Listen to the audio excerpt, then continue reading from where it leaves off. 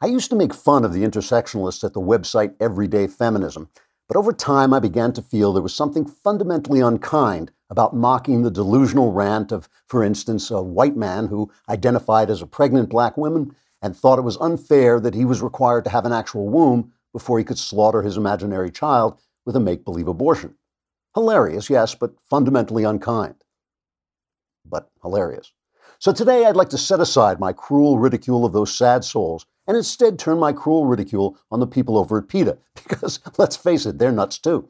PETA is a group dedicated to making the lives of human beings miserable in order to promote causes that will have no effect whatsoever on the lives of animals. For instance, PETA got the Animal Crackers Company to take the pictures of animals and pictures of circus cages off their boxes so that the animal pictures might run free before you open the box and bite the head off a zebra. But now PETA has turned its googly-eyed attention to changing the way people speak about animals because the lives of animals will be wholly unchanged by that, but it might make people unhappy and thus serve PETA's ultimate goal. For instance, PETA wants us to stop saying, kill two birds with one stone, and instead say, feed two birds with one scone. I'm not making that up. Instead of beat a dead horse, they want us to say, feed a fed horse. And instead of bring home the bacon, they want us to say, bring home the bagels. Now, there's more than one way to skin a cat, I admit, and it's possible PETA has hit the bullseye with these suggestions. I personally would be willing to compromise and say, kill two birds with one scone, or beat a fed horse to death. But when it comes to bacon, I think PETA is just going to have to screw themselves and the horse they rode in on. Trigger warning, I'm Andrew Klavan, and this is The Andrew Klavan Show. I feel hunky-dunky, life is tickety-boo.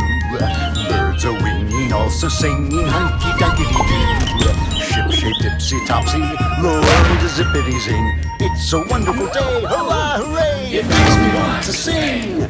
Oh, hurrah, hooray!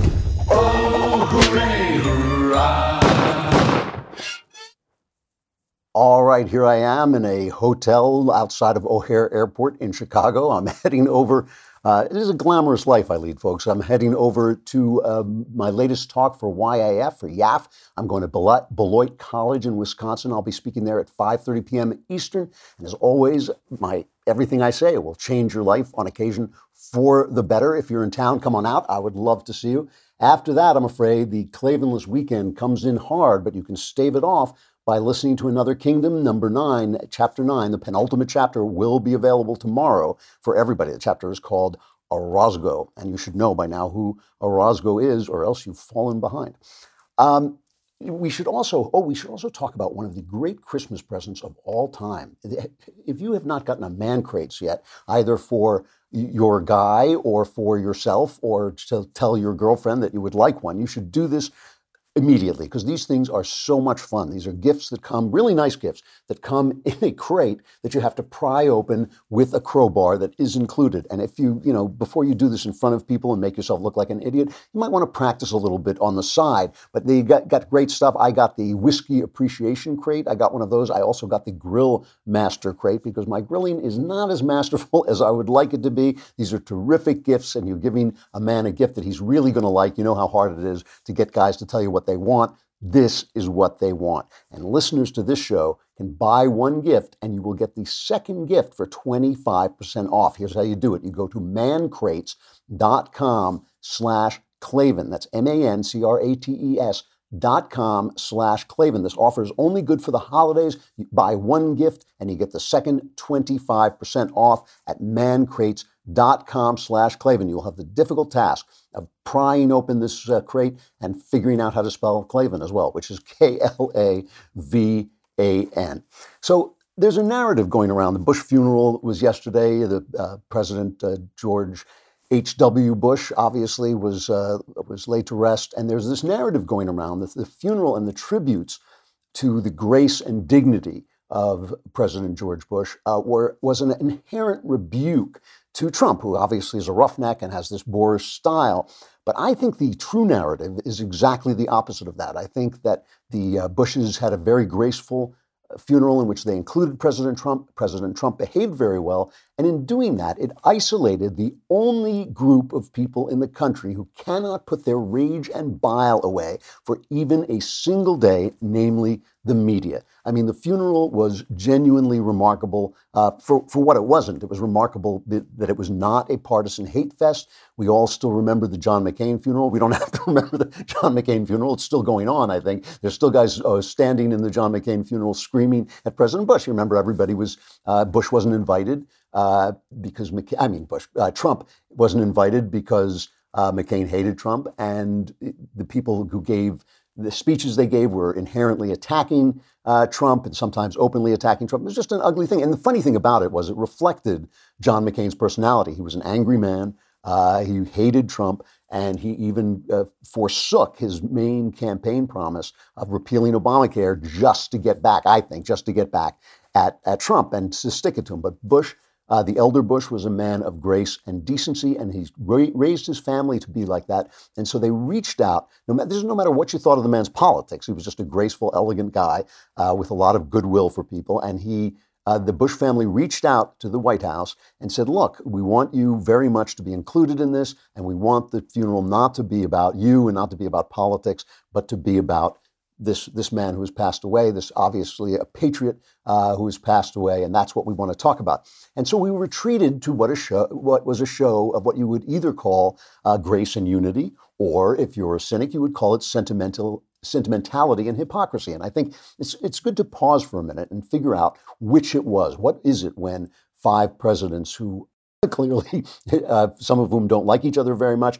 What is it when they gather together and sit comfortably with each other and speak kindly with each other? What is it when Washington is so divided, stops for a moment and starts to talk about this man in good, glowing terms? What is it when you don't talk about a man's failures and flaws, but it's at a funeral you talk about the things that he did well? I am not a sentimental person. I am probably the opposite of a sentimental person. I have a real hard-boiled streak at bottom, and I don't like sentimentality because a lot of times it turns away from the truth of things and it gets things exactly wrong. However, I approve of funerals like this. I approve of shows of unity, of speaking well of the dead on the day you bury them. I approve of people putting aside their differences for a moment and coming together around a grave or a coffin and being kind to each other and treating each other kindly. And the reason I believe in this is because of a little thing that I like to call death. Okay, death is a big deal. It is a big deal no matter what you believe in, no matter what you think comes after death, whether you believe in heaven or nothing or rebirth. This life does not repeat itself, and this life is an urgent, important, and beautiful and sacred and fragile thing, and it ends when it ends forever. This life ends forever. And that means all of us are in the same boat, all of us with our flaws, all of us with our problems. Death is bigger than our flaws. It's bigger than our political differences. It's bigger than our grudges. Look, the way you can tell it's bigger is because you don't die for those things. You don't die for your grudges. You die over big things, and death isn't bigger than freedom. It's not bigger than right and wrong, but it's bigger than these little things that are most of the things that we argue about, especially in this country where we're really not as far apart as we like to pretend we are. It's one day. Every other day, we measure each other by our failures. It's one day when we measure a man's life by its successes, which is probably the real measure of a person's life, because we all have so many failures. We all have so many things that we do wrong, so many thoughts we shouldn't have, so many actions we shouldn't have taken. We all have things that we regret, but not all of us achieve anything. Not all of us actually accomplish anything. Not all of us have the kindness that it takes to raise a family well. Not all of us are able to put aside our differences and act well with other people. Not all of us can use our talents to the full. Not all of us work hard enough to use the talents that God gave us to the full. And those people who have done those things, they deserve to be celebrated. And all of us, I think, except for those who are truly evil, all of us in the moment of death deserve to be celebrated. And, I've been to funerals. You've probably been to funerals. It works. It works. When you speak about a man in glowing terms, it makes all of us sort of look within and say, have I done enough? I mean, every time I'm at a funeral, I saw a cartoon once of 2 people walking out of a funeral, and one says to the other, I should probably live a better life, And that's true. When you are listen to a man's life summarized in glowing terms, it causes you to look within and maybe try to be a little bit more patient and kind. Maybe try to work a little harder at what you're supposed to do, and speak to the people you don't like with a little bit of kindness. And the Bushes, in keeping with the family that George H.W. Bush raised, in keeping with the values of that family, they managed to organize just a couple of hours when Washington stood still, when people stopped screaming at each other, and when we talked about a man in glowing terms and forgot a little bit about the things he did wrong and forgot about a little bit about the things we disagreed with, and remembered that we are all of us, living under this sword of Damocles called death, and it makes all of us a lot smaller than we think we are, and all of our problems a lot smaller than we think they are. And we're going to take a look at some of the really nice things that happened, but first, let's talk about your teeth.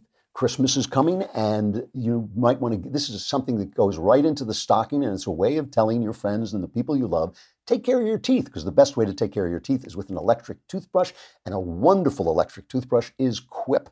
Quip is real. I love my Quip. I've got it in the bathroom in this hotel room right now because it's so easy to take with you when you travel. Most of these, electric toothbrushes really do work well. My dental hygienists tell me that that's what I should use, and I do, but most of them are just huge. They're the size of bazookas, but Quip is graceful. It's really nice. It has this built-in timer that tells you when you've brushed one sector of your teeth for 30 seconds and when you're done for 2 minutes, so you get all the stuff in that you're supposed to do. They have a free not a free subscription service, but a subscription service where every 3 months for just $5 they'll send you refills of the brushes, which is another thing you should do. And they just have over 5,000 verified 5-star reviews, so you know they're good. Quip looks like a big ticket tech gift with a stocking stuffer price starting at just $25. And if you go to getquip.com/Klavan right now, you get your first refill pack for free with a Quip electric toothbrush. You don't have to tell your giftee that. You can just get them in secret. It's a first refill pack free at getquip.com/Klavan when your teeth will sparkle when you say, how do you spell Klavan? It's Klavan.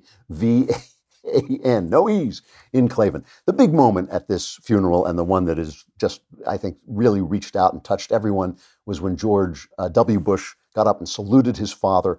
I want to play the second cut of this. We don't have time to play them both, but play the second cut, which was just an amazing moment. And if you were watching it, it was even all the more amazing. We're going to miss you. Your decency, sincerity, and kind soul will stay with us forever. So through our tears, let us know the blessings of knowing and loving you, a great and noble man, the best father a son or daughter could have. And in our grief, let us smile knowing that Dad is hugging Robin and holding Mom's hand again. That's beautiful stuff. And to see the former, a guy who was once the most powerful man in the world, break down like that for his dad is a beautiful thing. My sister, Caitlin Flanagan, who writes over at The Atlantic, wonderful writer, she tweeted that when your son says that about you, the best father you ever had, that's the victory of life. And that you should imagine that moment and live your life backwards to make sure you earn that moment, because that is a beautiful thing. There was also some humor. My favorite came from the historian John Meacham, a terrific story that he told. This is cut 4. He never slowed down. On the primary campaign trail in New Hampshire once, he grabbed the hand of a department store mannequin asking for votes. When he realized his mistake, he said, "Never know, gotta ask." You can hear the voice, can't you? As Dana Carvey said, the key to a Bush 41 impersonation is Mr. Rogers trying to be John Wayne. That was good stuff, especially good stuff because when he was alive, those kinds of gaffes, he was very gaffe prone. Apparently, in person, I never met him, but in person, he was very eloquent. But when he was on stage, he was not the best public speaker in the world, and was frequently making gaffes like that. And of course, our lovely press always ripped him to shreds. So I think this was a beautiful thing and reminded us really of who we really are. I mean, this is the thing. This is the great thing about death. It reminds you of who you really are. It's the only good thing I think I've ever said about death, which I'm not a big friend of. But it does remind you that you're much smaller than you think, that you probably shouldn't judge others on their failures because you have so many of them yourself, and judge them by their successes, and then think about your own life and whether there are enough successes in it. And of course, by success, my sister was right. It's not the success measured by fame. It's not measured by money. It's measured by having the people who love you talk the way W spoke about his father there in that beautiful moment. So the idea was, of course, in the press that this is what we're doing as a nation. This is what we're coming together. Only one segment of society, besides the clowns who come out from under their rocks on Twitter, only one segment of society could not bring themselves to join in, and that was the media. I mean, it was just amazing. They could not stop. They could not stop talking about Donald Trump and comparing anything that anybody said good about George H.W. Bush to Donald Trump. One of my favorites came from MSNBC, and I try not to pick on MSNBC because they're an openly liberal thing, but this was just so interesting because he just couldn't help himself. This is Peter Baker at MSNBC. It was, I think, a moment for Washington to pause and reflect on the way things have gone lately. You saw the president of the United States, President Trump, sitting there watching all of this, not given a role to speak, pretty unusual for an incumbent president. At times seemed to be a little defiant. He held his arms up like this, as if he wasn't quite happy with what he was hearing, but otherwise kept quiet, decided not to make any remarks to spoil the occasion. So, it was a coming together for Washington, I think. So President Trump he's reading his mind, first of all. He's reading his body language, and he says he kept quiet and didn't make any remarks to spoil the occasion. But you know who didn't do that? You. It's the media that just couldn't do it. It could not leave him alone. And the other guy was John Avlon, who is at CNN, and he was a speechwriter.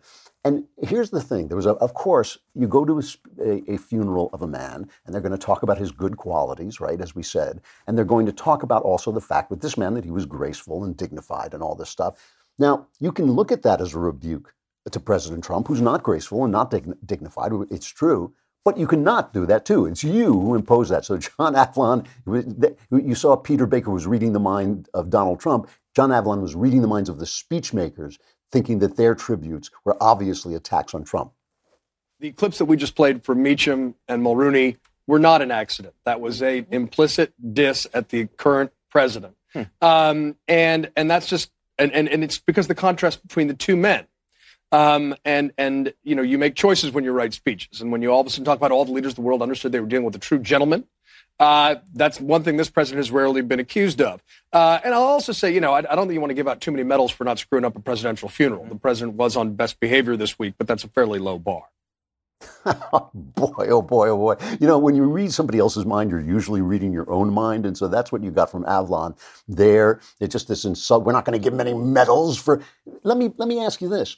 If Trump doesn't get any medals for not being graceless, for being graceful at this funeral, what does John Avlon get for not being able to take the time of this funeral off for just a few minutes and put a sock in it, like just zip it up a little bit? So this was the stuff that really was disturbing, the fact that they couldn't stop talking about Trump, the fact that they saw everything as a rebuke to Trump, anything good that anybody said about President Bush. That was not the spirit of the place. It was really quite amazing. Even some of the commentators on the right, I thought, when Melania and Trump came in, they shook hands with all the other presidents and their wives, and Hillary Clinton was down at the end of the line, and she nodded at Melania. She didn't get up, and people thought that was a diss against Melania Trump. I actually didn't think so. I hate to let Hillary Clinton off the hook because she's spent her lifetime getting off the hook for many worse things. But I thought in this case, if I had been sitting there, I might also have nodded. She greeted her. That was all I want. My absolute favorite of all these people is Dan Rather. I mean, you have to think about this for just a second, but Dan Rather treated the Bushes like dirt. His career ended, basically, and his honor was lost trying to destroy George W. Bush over nothing. He was so desperate to destroy him, he was willing to use forged papers. He got caught by the internet, those evil people in pajamas, which is where PJ Media got its name. And this is what he did to the elder Bush. When George Bush I started running, he invited him on TV for what was supposed to be a candidate, one of those, it's a general thing about who this candidate is, a candidate profile. And instead, he sandbagged him with questions about the Iran-Contra scandal in the Reagan administration, something the press was absolutely obsessed with because it was the only glove they ever landed on Ronald Reagan. People loved Ronald Reagan. They didn't care about the scandal. They shouldn't have cared about the scandal. It wasn't even a scandal as far as I was concerned. But he sandbagged Bush with this scandal. And Bush came back at him for it. And what he's referring to here when he says there's 6 minutes or something like that, this was an incident that happened when at Miami, Rather got angry that his newscast was being held up by a tennis match, and he was a diva, and he stormed off. And because the tennis match ended, CBS was caught with nothing to put on, and there were 6 minutes of dead air. So Rather, in this unprofessional moment, stormed off, and that's what Bush is referring to. But listen to this exchange. This was supposed to be a candidate profile, and instead turned into this. I don't want to be argumentative, Mr. Vice President. You do, Dan. No, this is not a great night, because I want to talk about why I want to be president, why those 41% of the people are supporting me. And Mr. I Vice don't President, think it's these fair questions to are judge a whole career. It's not fair to judge my whole career by a rehash on Iran. How would you like it if I judged your career by those 7 minutes when you walked off the set in New York? Well, now, would you like that? Mr. I have Vice respect President, for you, but I don't have respect for what you're doing here tonight. Mr. Vice President, I think you'll agree that your qualification for president and what kind of leadership you'd bring to the country, what kind of government you'd have, what kind of people to have around him is much more important than what you just referred to. I'd be happy to... I want to be judged on the whole record. Well, and you're not and I'm trying to set the record straight. You invited me to come here to talk about, I thought, the whole record. I want you to talk about the record. You sat in a meeting with George Shultz. Yes. He got apoplectic when he found out that you and the president were being party of sending missiles to the Ayatollah of Iran. Can you explain how you were supposed to be you're an anti-terrorist expert. Iran was officially a terrorist state. You went around telling... Explain that, Dan. I wanted those Mr. Vice President, the question is, out of there. But you made us hypocrites in the face of the world. How could you sign on to such a policy? Even Sam Donaldson, a left-wing haranguer of presidents, criticized this. And so after doing this, blowing his career trying to get W, embarrassing himself in this interview, Dan Rather tweets, "Watching today's eulogies, I thought about our national reckoning. We can't rely on the consciences of those who have shown no humility from those who refuse introspection. Forces of change must swell in the population at large to shake our republic into a more just future." How can a man be that unaware of who he is and where he stands in the culture? We'll get back to that in just a second, but first, you got to talk about Hair Club, because you're looking at me, you're thinking, please, don't let that happen to me. I mean, listen, I had to have all my hair surgically transplanted from the top of my head to my chin, but you don't want that to happen to you, and Hair Club can help. They understand what it feels like to lose your hair, and they are the leader in total hair solutions with a legacy of success for over 40 years. Whether you're looking to revitalize the growth of your own hair or to learn more about the latest proven methods for hair replacement or restoration, Hair Club's professionally trained stylists, hair health experts, and consultants will craft a personalized solution to ensure you feel your best and get the most out of your hair. Go to hairclub.com/Klavan today for a free hair analysis and a free take-home hair care kit, all valued at over $300. That's hairclub.com/Klavan for a free hair analysis and free hair care kit. Hairclub.com/Klavan. Experience your hair and your life at its best only with Hair Club. I'm certain you will love it. You do not want to look like Klavan. That's Klavan. All right. Let me just finish this. We got a great interview. I want you to hear this. It's an amazing interview. But before we talk about that, I just want to say that this funeral brought up Who has brought us to the pass that we're in? The path of hostility, of poor manners. Who created the world that put a man like Trump in office? It was the left. Trump is a reaction to the left. I've said that a million times, but it's true. You talk about family values. Who attacked family values, the kind of family values we saw on screen during this funeral? Who just told us that family wasn't important, that men were toxic, that it was okay to curse in public? Who degraded this culture until somebody with the poor manners of Trump not only could become president, but had to become president? What did they think? What did they think? They were going to poison every well of culture, and somehow that wasn't going to touch the halls of the government? It wasn't going to reach into the White House? Why did they think that they could turn us against each other, call us racist, sexist, all the things they call us? Why did they think that that was never going to come back and bite them? They are the people who have brought us to this pass. I admit that I wish we had a president of more grace. I've said that a million times, I know.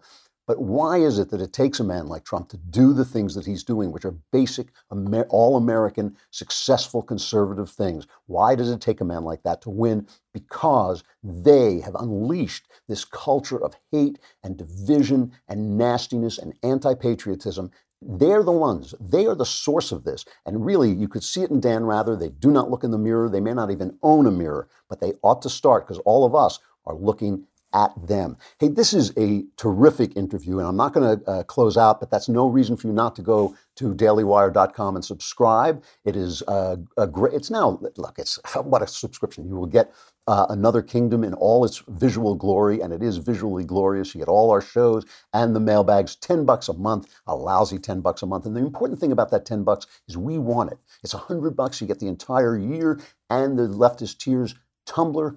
And the thing about that $100 is we want it more than you do. Things belong to the people who love them most, and we love your money more than you do. Anyway, come on over and subscribe. But meanwhile, we will play this interview for you. Peter Wallison, he is a senior fellow at the American Enterprise Institute. He was counsel to Vice President Nelson Rockefeller and White House counsel for President Ronald Reagan. He's the author of several books. His latest title is called Judicial Fortitude: The Last Chance to Rein in the Administrative State. And the reason I invited him on is because I find it's very difficult to get people to understand, even for me to understand, what exactly the administrative state is. He does an excellent job of clarifying the issues and defining them. So listen, please, to Peter Wallison. Peter Wallison, thank you so much for coming on. My pleasure, Andrew. Thanks very much for inviting me. Your book is called Judicial Fortitude: The Last Chance to Rein in the Administrative State. One of my big gripes with conservatives is we don't know how to name things. Like the left comes up with great things like racial profiling and objectifying women and they always have a great term for things, but we use the term administrative state, and people don't really know what it even is. Can you describe what the administrative state is? Yes, of course. It's a term for all of the federal regulatory and other administrative agencies, starting with, say, the cabinet agencies like the Treasury Department or the State Department, all the way down through hundreds and hundreds of sub-agencies and offices and bureaus, and includes, of course, the independent agencies like the SEC and the FCC. But we're talking about hundreds and hundreds of federal government agencies. So all I ever hear when in left-wing media when they talk about this is, why would we ever want to attack these dedicated public servants who are serving our country? It all sounds very benign. What's the problem with the administrative state? Well, the problem is really very simple, and everyone should understand it, and that is we are living in a democratic republic. That is, the people are supposed to make the rules. That's the idea. They elect a Congress. They tell Congress what they want. Congress debates it. Congress passes laws. That's not what's happening with the administrative state. The agencies of the administrative state are making the rules that we are living under. In other words, the administrative state is inconsistent with a democratic republic. They are not supposed to be lawmakers. They are supposed to be administering the rules that are made by Congress. And so if we want to continue to live in a democratic environment where we, the people, make the rules through our representatives in Congress, We have to do something to restrain the administrative state. So how did it get to be like this? I mean, I assume we need a bureaucracy to administer rules. How did it get to be where they're making the rules? Well, there are a couple of ways that it's happened. One is a decision of the Supreme Court in 1984 called Chevron versus NRDC. And in that case, the court said to the lower courts, which they direct, in effect, they say to the lower courts, when you're confronted with a challenge to an administrative agency's authority to make a rule, you should defer to the administrative agency's interpretation of its authority. It's not your choice. It's the administrative agency's choice. And as a result, of course, that gave tremendous latitude to administrative agencies so they could use laws that had been passed years ago, generations ago, to make new rules. And are challenged. The courts look at the rule and they look at what the legislation says, and they say, well, I guess it seems sort of reasonable what you're saying, but that isn't necessarily what Congress actually wanted these agencies to do. So my book is all full of examples of cases where agencies have gone well beyond what Congress could ever have considered authorizing them to do. And that's continuing on day after day and year after year. I should mention that each year, probably people don't know this, but each year since 1993, when people started actually to count, and every year, more than 3,000 rules and regulations have come out of the agencies of the federal government. And that means more than 101,000 rules and regulations in 25 years. No one can possibly get his arms or his head around all of those regulations. Yet the American people are subject to each and every one of them. Can you give me an example of what you were talking about, of how the agency can interpret a law so that it actually changes the meaning of the law? Well, here's an example that I use in the book. Title IX of the Education Amendments of 1972. In there, the Congress said, if you, a school, are accepting money from the federal government, you have to make educational resources available to women as well as men on the same basis. So I think most people thought they were saying women had to be able to have basketball teams and engage in sports, and they should have equal access to classes and all the things that happen at a university.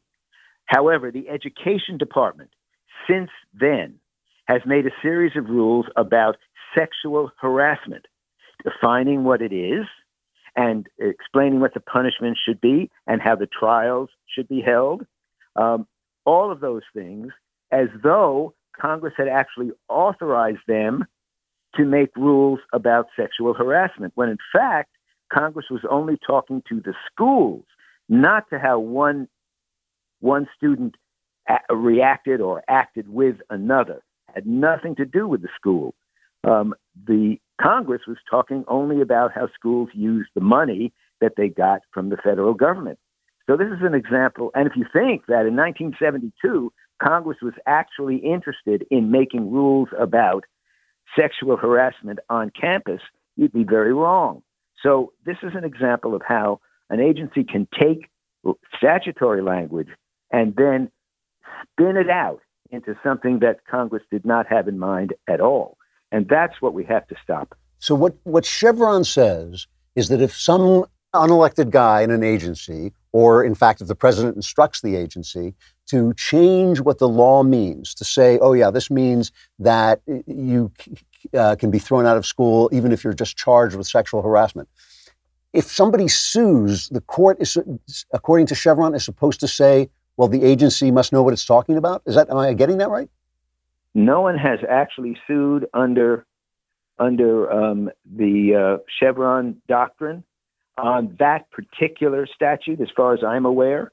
So they've never talked about Chevron in that case, but there are many other cases in which the same thing has happened, where the agency has gone well beyond the language that Congress actually adopted or the intention that Congress had when it adopted the language, And when the courts have been confronted with it, they have said, well, as far as I can tell, you're not being unreasonable here.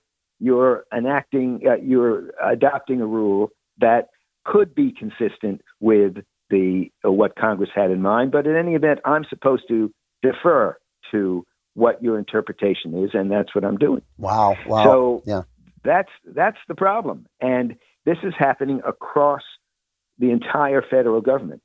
And the only way to stop this from happening is to make sure that the courts look at what Congress did in terms of the language that it adopted, and they decide in the first instance whether the agency has that kind of power. Now, we're talking to Peter Wallison, the author of Judicial Fortitude, The Last Chance to Reign in the Administrative State.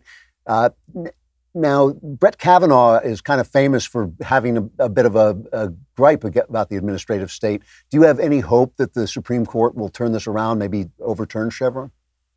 I have big hope that they do, and that's one of the reasons why I wrote the book, because it seemed to me that with Kavanaugh and Gorsuch, the two appointees of President Trump, we now have 5 people on the court who say that they are constitutionalists and believe in reading the Constitution and laws strictly. The book, in fact, is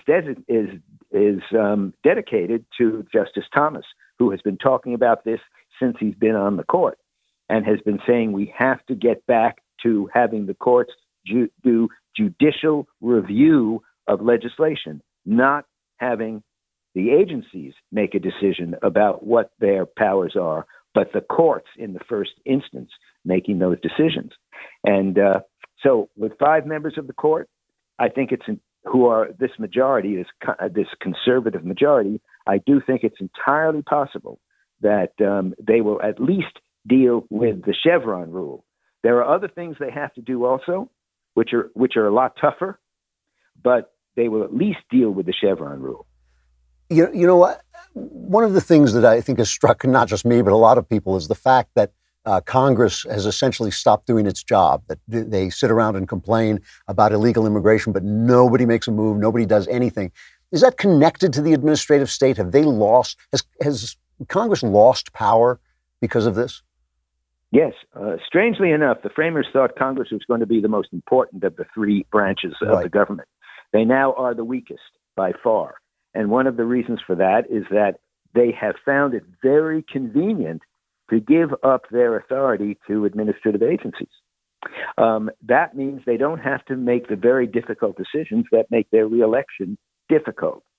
And as a result of that, Congress is no longer in the game. I mean, they look to the president to tell them what they ought to do.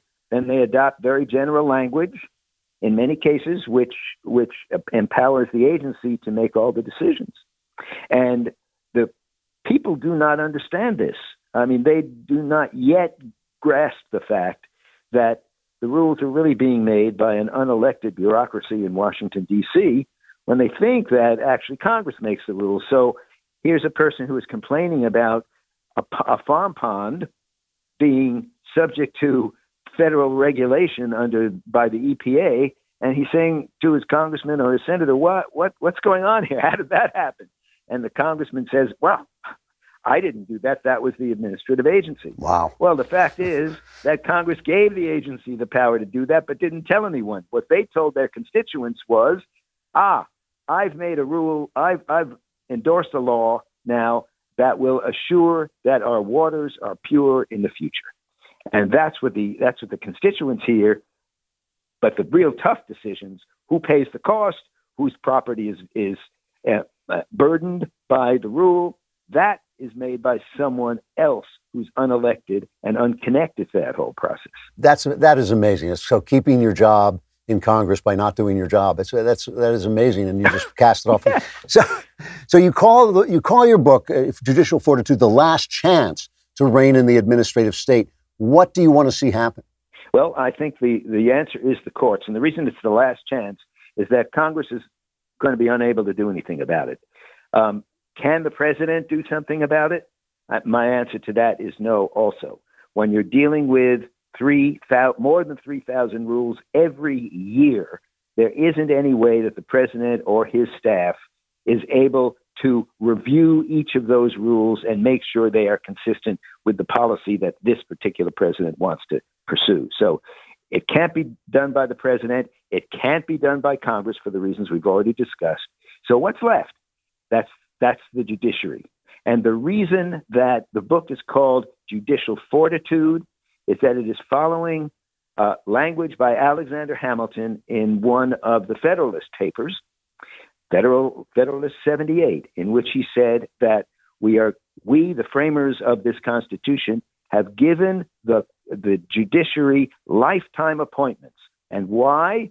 Because they need the fortitude to stand up to the power of the elected branches, by which he meant, of course, Congress and the president. So this is a responsibility of the courts.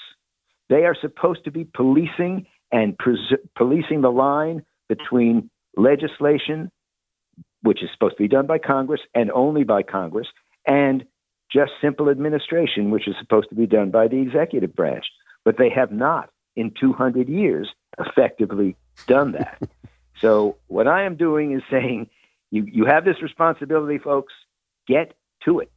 And what you want from them, aside from obviously overturning Chevron, you want them to say that laws are made by Congress. You want them to essentially to define what an administrative agency does, I guess.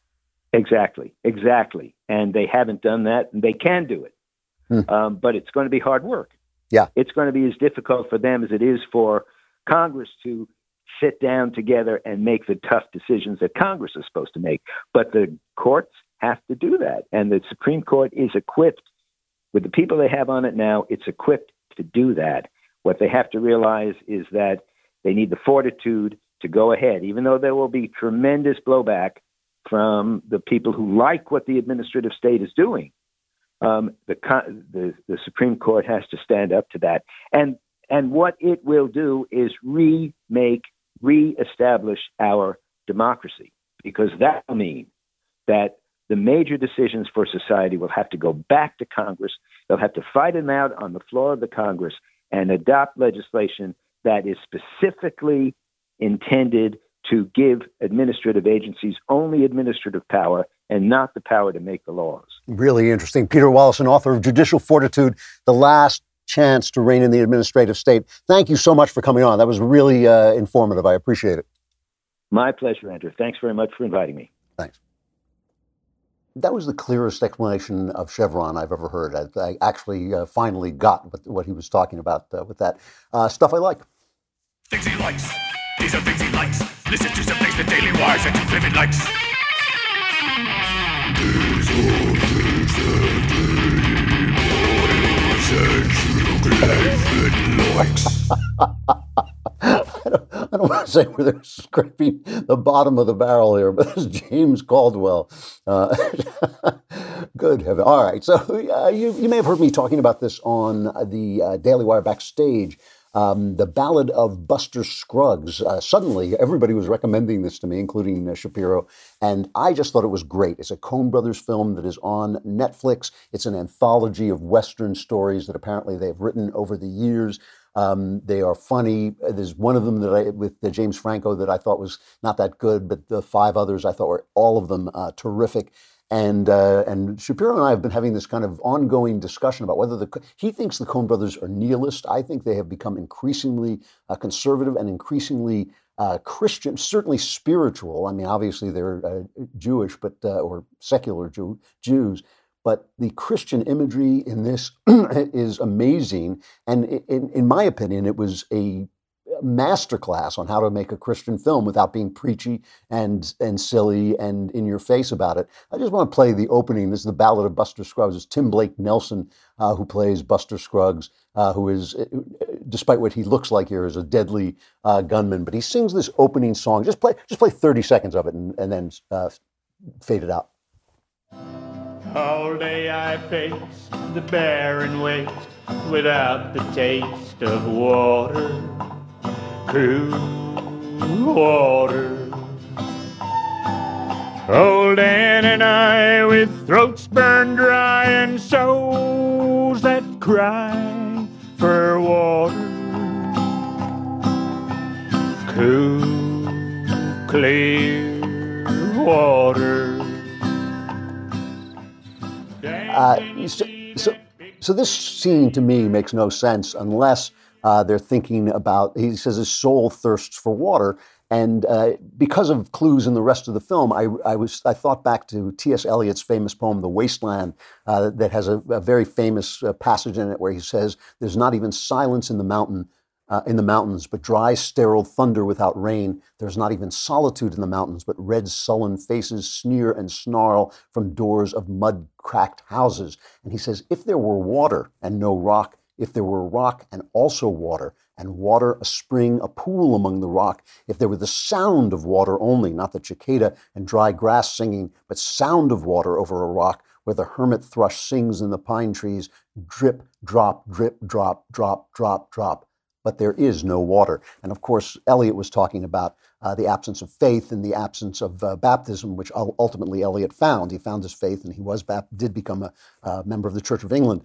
And when you watch this film, the stories progress from that yearning for water and a sort of funny and hilarious meditation on death and the afterlife through a beautiful, beautiful discussion of certainty in this story about the wagon train. I don't want to give anything away, but where there is certainty and where there is none.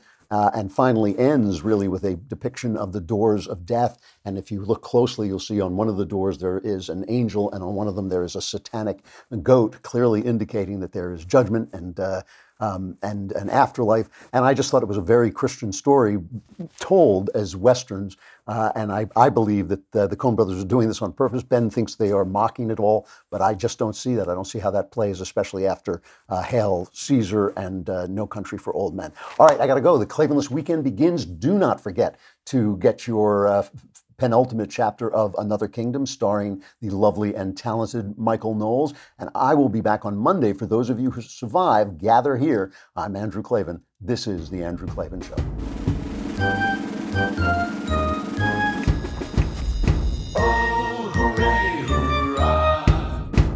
The Andrew Klavan Show is produced by Robert Sterling. Executive producer, Jeremy Boring. Senior producer, Jonathan Hay. Our supervising producer is Mathis Glover. Technical producer, Austin Stevens. Edited by Alex Zingaro. Audio is mixed by Mike Cormina. Hair and makeup is by Jesua Alvera. And our animations are by Cynthia Angulo and Jacob Jackson. The Andrew Klavan Show is a Daily Wire Forward Publishing production. Copyright Forward Publishing 2018. Coming up on The Ben Shapiro Show, we review the massive memorial service for George H.W. Bush. We explore his political legacy, and we take a look at why Elizabeth Warren's presidential chances may have just flamed out. That's coming up on The Ben Shapiro Show.